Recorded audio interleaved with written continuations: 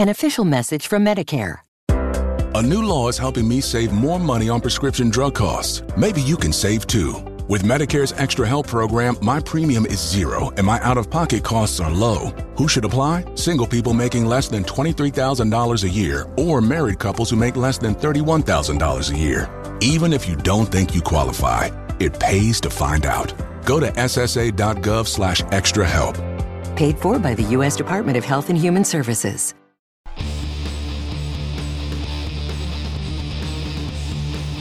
Hey, friendo, Steve here. And Larson. And on today's Going In Raw News Brief, Miro shoots on his WWE departure, Tony Khan talks AEW wrestlers keeping indie dates, and we preview SmackDown. But first, WWE has announced Undertaker's final real goodbye. Larson, what's in the news? What's in the news? So the question must be asked, and I shall pose it to you, Steve. Have we seen the last of the dead man? Never.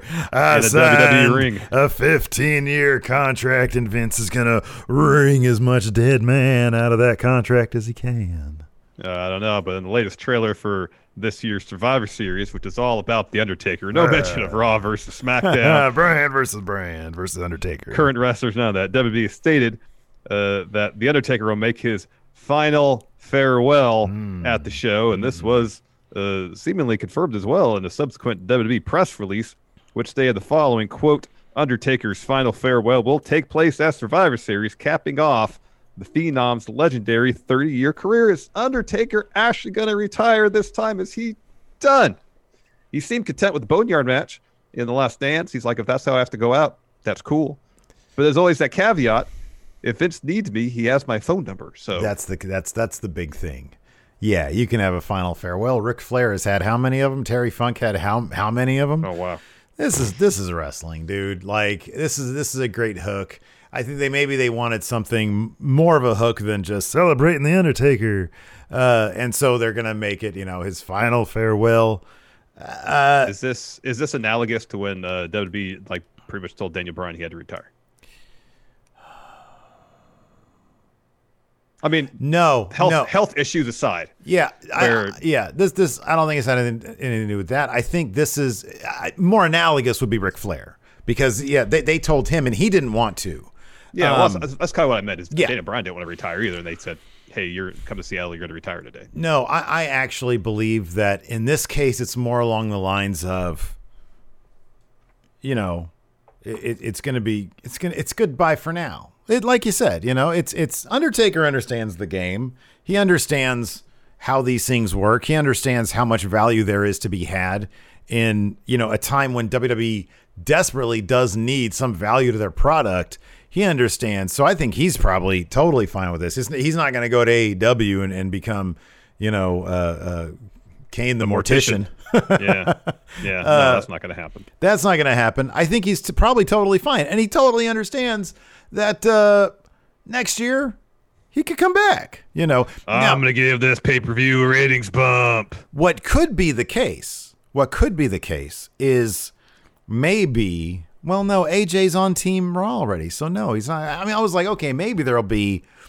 maybe a last match they'll build for in 3 weeks. Where and somebody just takes a choke slam and a tombstone. It could be this if they want to, kind of tie up that little loose story thread where AJ is traumatized from the Boneyard match, like he's on the verge, or Team Raw is on the verge of winning their Survivor Series match. Gong, he's distracted. He takes a finish. He loses. Yeah, I don't know what else. Yeah, something. I don't know. They probably won't reference it at all. He'll probably come out talk for 5 minutes, and that'll be that. I feel like that. I think they'll probably let AJ mention it. I mean, they made kind of a deal of it back in Money in the Bank after that. What they could do is maybe throughout the show leading up to his speech, do segments backstage. Like, just really let the guard down. He's just wandering around backstage. People go up to him, hey, thanks, Taker. Thanks for your career. Yeah. Thanks for your inspiration, so on and so forth. He turns around, AJ's there, and he's like petrified. And he drops the Undertaker persona. He's just Mark Calloway. He's like, hey, AJ, it's fine. And AJ's still freaked out and just runs off. Yeah, I like that. It could be something like that. So, yeah, I mean, dude, obviously he hasn't wrestled in I don't know how long. I mean, yeah, the Boneyard match, I guess, which wasn't even last match. It's not even like a real match. So it wasn't like it was Undertaker. No, Undertaker. No, he did matches after Undertaker Goldberg. He did matches after that. Didn't he do the... it was the Extreme Rules one, wasn't it? Yes. The Roman Reigns tag good. match. Yeah. It was that was a good way to go out in terms of like actual matches. Yeah, that was a really fun match. I mean, dude, they talked about it so much during the last ride that it wouldn't shock me if this was on the horizon. Plus, doesn't he have like, I don't know, like he could do a podcast or whatever for WWE, whatever network, podcast network. Tales from the Dead Man. Well, the Talking Dead. So, final farewell, maybe. But, once you get 80,000 strong at WrestleMania again, 2022, then I could see him coming back and doing something. Maybe. It's entertaining. Your host, the WrestleMania Undertaker. Yeah. Mark Calloway. Hey, everybody. Hopefully enjoying the concessions here. Anyways, so let's talk about this. Speaking of people leaving the WWE, speaking of final farewells, Miro talked about his WWE final farewell, which actually did seem to be pretty definitive, at least for now. He spoke about what led to his WWE release during his recent appearance on Shock, Talk is Jericho. Well, Miro took his time getting on Talk is Jericho because more often than not, you're released from WWE like your first booking is Talk is Jericho. That's exactly where you go first, yeah. He took a few weeks. So he said this. He said, I got a text message the day of. It said, Miro, we need to talk. I actually had the feeling, so I wanted to call Mark Carrano. I was like, should I text him? But I was at the vet. It was like, okay, I'll take care of the dogs first. And the next thing you know, I get a text message. Hey, we need to talk. I knew right away. So I called him. He told me, I'm so sorry. And I really lashed out for 5 minutes.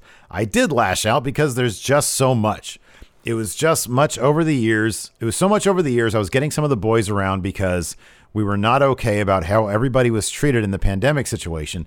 We felt scared to go to work. And once again, it was probably 10 of us talking. Somebody leaked it to the office. From us 10 people that were talking, somebody leaked it to the office and to the dirt sheets. And once that happened, I knew right away they're going to fire me because they're going to blame it all on me, of course, because I'm the guy, but it doesn't matter. They fired me. I lashed out because I think we're on the path of doing something good because I do want to protect the boys. We all wanted to protect the boys and the girls. That didn't work out, and that's why I felt like they cut me underneath because I was just so angry, man. Those transcripts are from Wrestling Inc. Mm-hmm. Less than shocking and shitty. Yeah. So. Yeah. Yes. But he's with AEW. Yes. He seems to be pretty happy. I don't know, man. All the. I mean, look. Clearly, he said he was fired, so he wasn't itching to get out. Although, I mean, he did sort of, didn't he? I don't want to say there were this reports that he had requested his release. Yes. I thought he had confirmed that recently, though, and I don't want to say this without sourcing it. So if you want to speak for a few moments while I mention that. There's some other interesting bits in this interview he had with Jericho. They talked about the process of him coming into AEW. I guess once the round of releases in April happened, Jericho talked to Tony Khan about who they want to bring in. And according to Jericho Miro, Tony Khan, Miro was the one name, pretty much. So he says this. Now, these transcripts are from Sportskeeda. And this is also from the Talk is Jericho show. Miro said that he had asked for his release from WWE in 2017 and that it became public news just a day later. He said he didn't feel safe in the company as there was no one to talk to about concerns that he had. He said this. I'm sorry. These transcripts are not just from Sportskeeda, but Sportskeeda got them from WrestleTalk. He said, well, I did ask about 3 years ago. I did ask because it was another situation where I was just unhappy. And I talked to one person. The next day, that conversation was on the dirt sheets. It was like, really, who do you go to? Who do you turn to when you're down, when you need advice, when you need someone to be like, hey, man, you'll be okay? You have nobody because they're all stooges. Somehow it always leaks out. You just don't feel safe. If you don't feel safe, you don't know where to turn to, then you are naked out there. So, so he confirmed in 2017. I mean, dude, it seems like a pretty shitty place for a lot of people to work. Yeah, it really does. It doesn't seem like the healthiest work environment. No, it really doesn't. Far from it. Speaking of healthy work environments, Tony Khan's trying to keep a healthy work environment. And during a recent interview with Sports Illustrated, he was asked, given that there have been several outbreaks at some independent wrestling shows the last few months, whether he'd continue to allow AEW talent to work the indies. This is what his answer is. Quote, I implemented a policy where people were only supposed to work indie shows when certain conditions were met. There have been times when people did not take that seriously, so I've tightened up the restrictions. I'll still allow it under certain conditions, but people need to look me in the eye and say that the conditions are being met. Our talent and their opponent need to be tested before the show. There also needs to be a good reason why the match is important. This is important for everyone's safety as well as important for our show. I've been flexible in the past because I thought it was good for the talent to have the opportunity to earn, as well as great for the fans and the indies as a whole. We also don't run every night of the week, so it allows for talent to get extra reps too. So we have a policy, and I'll be enforcing it strictly. He continues, I'm not going to end it. We are going to take a closer look at it. More so now than ever, people need to come to me directly about this. I'm going to be strict about what people can and can't do, but I won't say you won't see people make special appearances on independent shows because I think there's a lot of merit to that. Tough situation for him to be in. It is. Seemingly, basically everybody at AEW has it in their contracts. Seemingly, there might be exceptions I don't know of, where they can work independent dates around the country. And that's great for them because, as Tony mentioned, they don't work 5 days a week like WWE does. So if they want to get extra reps, make a few extra bucks, they have that opportunity, and that's great. At the same time, though, Tony has a company he needs to protect. And it ain't just some, dog and pony show, man. This is a national cable outlet deal worth a lot of money. So you really can't be messing around too much. So I understand this. This seems like one of those things that circumstances have brought this on. In an ideal world, I'm sure, the pre-pandemic days where, someone comes up to him and says, hey, can I work the show? Yeah, go ahead. And maybe at some point we'll get back to that. But those days aren't happening now, and who knows when they're going to happen. So in the interim, you got to do what you got to do to protect your business. I understand that. Yeah. Yep. Absolutely. There is a SmackDown on tonight. Should be a fun one because SmackDown these days is pretty fun. Starts off with Sasha Banks. This is a SmackDown preview. Oh, on Twitter, on WWE's Twitter, they confirmed that Carmella, I think, is going to be in action, or she's at least going to be on camera and not in one of those little videos. So, gotcha. We're going to see what's going on with that. Sasha Banks is going to battle Bayley in their big rematch. That should be a banger. Should be a good match. Yeah, hopefully it made events the show. We got a couple of Survivor Series qualifiers. I can already see where these are headed. Otis goes head-to-head with Seth Rollins, and also Rey Mysterio takes on King Corbin. They really got to make us sit through Survivor Series with Seth Rollins and Rey Mysterio on the same team. I wouldn't mind that. Yes. Yeah. Yes, they are. I wouldn't mind that. Yes, they are. I think that's great. That's fun. I'd much rather have just a grudge match between Seth Rollins and Rey Mysterio so this story can end. Yeah, but why would you give up like the drama of, this a lot more drama now on Team SmackDown by having these guys together. Plus shorter show, less matches. That's what I'm about. I'm a AEW, man. I'm afraid this show's going to be like 5 hours long, man. It'll probably be 3.5, maybe 4 hours with the buy-in and everything. Oh, I just want to get the Seth Ray thing over with. Let's get it over with. What should I eat tomorrow for whatchamacallit? AEW. Full gear? Yeah, that. I'm going to have some Del Taco, dude. Okay. Yeah. That sounds good. I wish I had a Del Taco close by. I guess I could DoorDash or Double D DoorDash it. I don't know. Anyways, thanks for watching, everybody. Until next time, we'll talk to you later. Goodbye. Be a part of the best pro wrestling podcast today at patreon.com/Steven Larson. Enjoy tons of bonus videos, including patron-only live shows, gameplay, and vintage 10 for the wins, access to podcast question threads, the Friendo Care Package, and so much more. Support Going In Raw today at patreon.com/Steven Larson.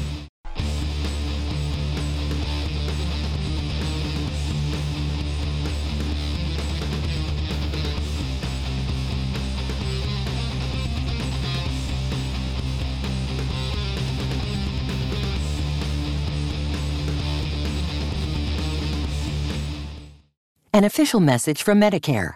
A new law is helping me save more money on prescription drug costs. Maybe you can save too.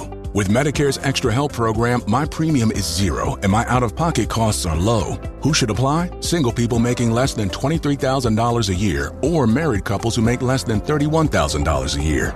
Even if you don't think you qualify, it pays to find out. Go to ssa.gov/extrahelp. Paid for by the U.S. Department of Health and Human Services. An official message from Medicare. A new law is helping me save more money on prescription drug costs. Maybe you can save too. With Medicare's Extra Help program, my premium is zero and my out-of-pocket costs are low. Who should apply? Single people making less than $23,000 a year or married couples who make less than $31,000 a year. Even if you don't think you qualify, it pays to find out. Go to ssa.gov/extra help. Paid for by the U.S. Department of Health and Human Services.